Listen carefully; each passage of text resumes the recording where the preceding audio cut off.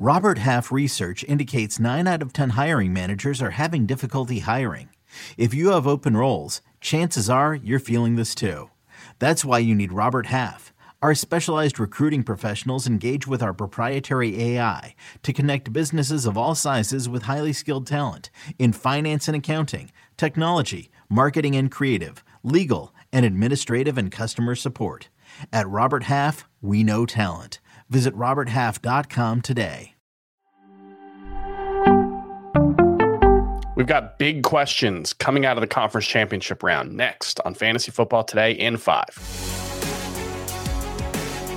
Welcome to FFT in 5. I'm Chris Towers here with Adam Azer, and we're going to talk about some big questions for specifically the teams who were eliminated in the conference championship round, although we'll maybe get to the Chiefs as well. But first, Adam, the Chargers announced on Monday that they are hiring Kellen Moore, former Cowboys offensive coordinator, to be their offensive coordinator. How do you feel about this for Justin Herbert? I think it's an upgrade. I love it. I think it's awesome.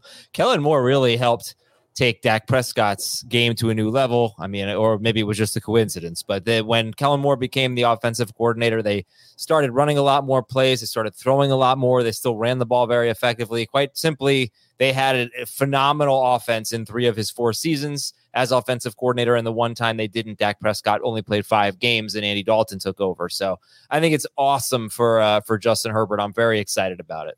Yeah, I think the biggest thing is that every single season that Dak Prescott played with Kellen Moore, his average depth of target was over 8 yards. Justin Herbert weirdly had one of the 10 lowest ADOTs for any starting quarterback this season. The 3rd lowest. Yeah, you've got, maybe the biggest armed quarterback not named Josh Allen or Patrick Mahomes, and this offense was just frustratingly passive. They weren't throwing the ball downfield. I think there is They could probably use another playmaker in the passing game to really help unlock this offense. But even if they don't add someone, I think we're definitely going to see a bounce back season from Justin Herbert. And I think Kellen Moore will be a part of that. I think it's going to be a good thing for him. So let's move on to some of the big questions coming out of the conference championship game. And I think the biggest one for me is, what do you think the 49ers are going to do at quarterback in 2023? Obviously, they lost to the Eagles in a big way on Sunday, and it was painfully obvious that once Brock Purdy got hurt, Josh Johnson just wasn't good enough, and then he got hurt, and Brock Purdy could barely grip the ball. I mean, he shouldn't have been out there. It was a tough situation.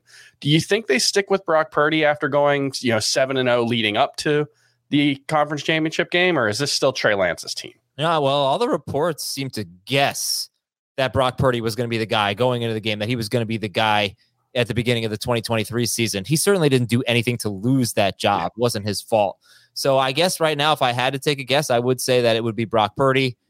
Don't really see why. I think they should try Trey Lance out, give them an element to their offense that's missing a little bit with the mobile quarterback and a huge arm. So that's what I would do, but I think it's going to be Brock Purdy.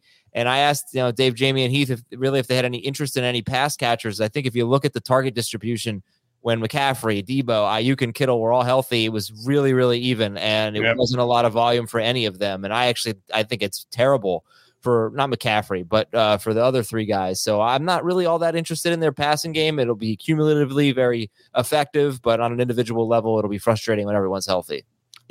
Even McCaffrey, I've got him as RB2, so I don't want to say I'm down on him, but he played 3 games with Elijah Mitchell healthy. Elijah Mitchell left this game with an injury because Elijah Mitchell gets hurt a lot, and that's a concern. But in the 3 games that they played together, McCaffrey had 35 carries. Elijah Mitchell had 28. So I don't think it's going to be that even next season, but it's enough to knock Christian McCaffrey down below Austin Eckler, for me at least. But what about the fact that Dak Prescott had an ADOT over 8 all those years? Does that mean fewer checkdowns, fewer catches for him? And look at the catches and the targets for Eckler when both Mike Williams and Keenan Allen are on the field. Every running back, I feel like you can do that with. So sure. I'm just gonna go with McCaffrey. Plus, Elijah Mitchell healthy. Come on now. Yeah, that's also a fair point. All of those are fair. Let's move on to the Bengals. And one really interesting note from Sunday's game, Joe Mixon was the number 2 running back for the Bengals. I mean, he had more carries than Samaje Perine, but Joe Mixon played just 35% of the snaps in the loss to the Chiefs. Samaje Perine was in there way more often than he was. And this is what we saw, down the stretch after Mixon's concussion is he wasn't playing, 75 to 80% of the snaps. He was like 50 to 55% of the snaps most weeks. Do you think there's at least some concern that Joe Mixon's not going to be a 3-down back next season? Well, he wasn't really a 3-down back this season. He had 60 catches in 14 games, but he only ran, I think, 18 routes on third down, which is, he just wasn't the third down back. That was P. Ryan. I don't think he's going to be a third down back next year. So I did bring this up as well. I mean, Joe Burrow went from a guy in 2021 that was throwing the ball downfield a ton and wasn't really targeting his running backs to 2022, where he threw the third most passes to running backs, and he threw a bunch of them on first and second down. If that goes away, that's a huge piece of the value for Joe Mixon. So I don't think he's going to be a 3-down back. I get the feeling they're going to draft his potential replacement. How could they feel good about Joe Mixon at this point? It's obviously just a guess on my part, but I'm not. I still feel like got to see what they do personnel wise. He could still be a really good second round pick just based on volume and scoring touchdowns on a great offense, but I had him as RB5 at the end of the regular season, and he just hasn't performed well enough to justify that. Yeah, I think he looks more like an RB2 heading into next season. And let's go one more quick one. I want to drop a hot take and see what you think. Okay. All right. For this one, here's my hot take. The highest drafted wide receiver on the Chiefs for the 2023 fantasy football season is not currently on the roster. Is that a hot take? No, I mean, how can you go into this season with Kadarius Toney as your top receiver, right? I mean, I don't think you can do that. You can't. So I would agree with you. I think they'll have to do something.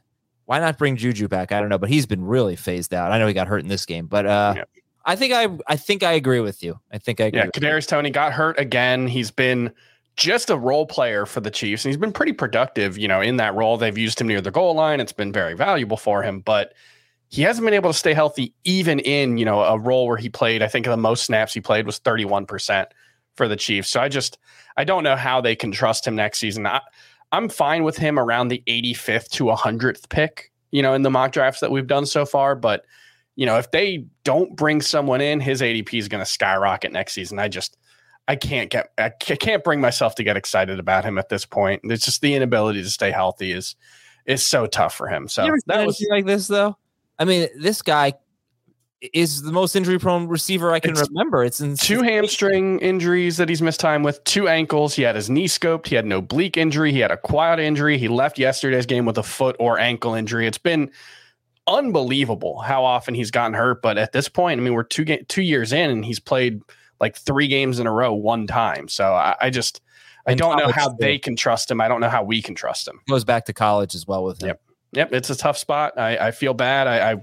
He's clearly an electric playmaker, but it hasn't happened for him so far. All right, that's going to do it for FFT5. We'll be back tomorrow to talk more Dynasty stuff with Heath Cummings. We'll see you then.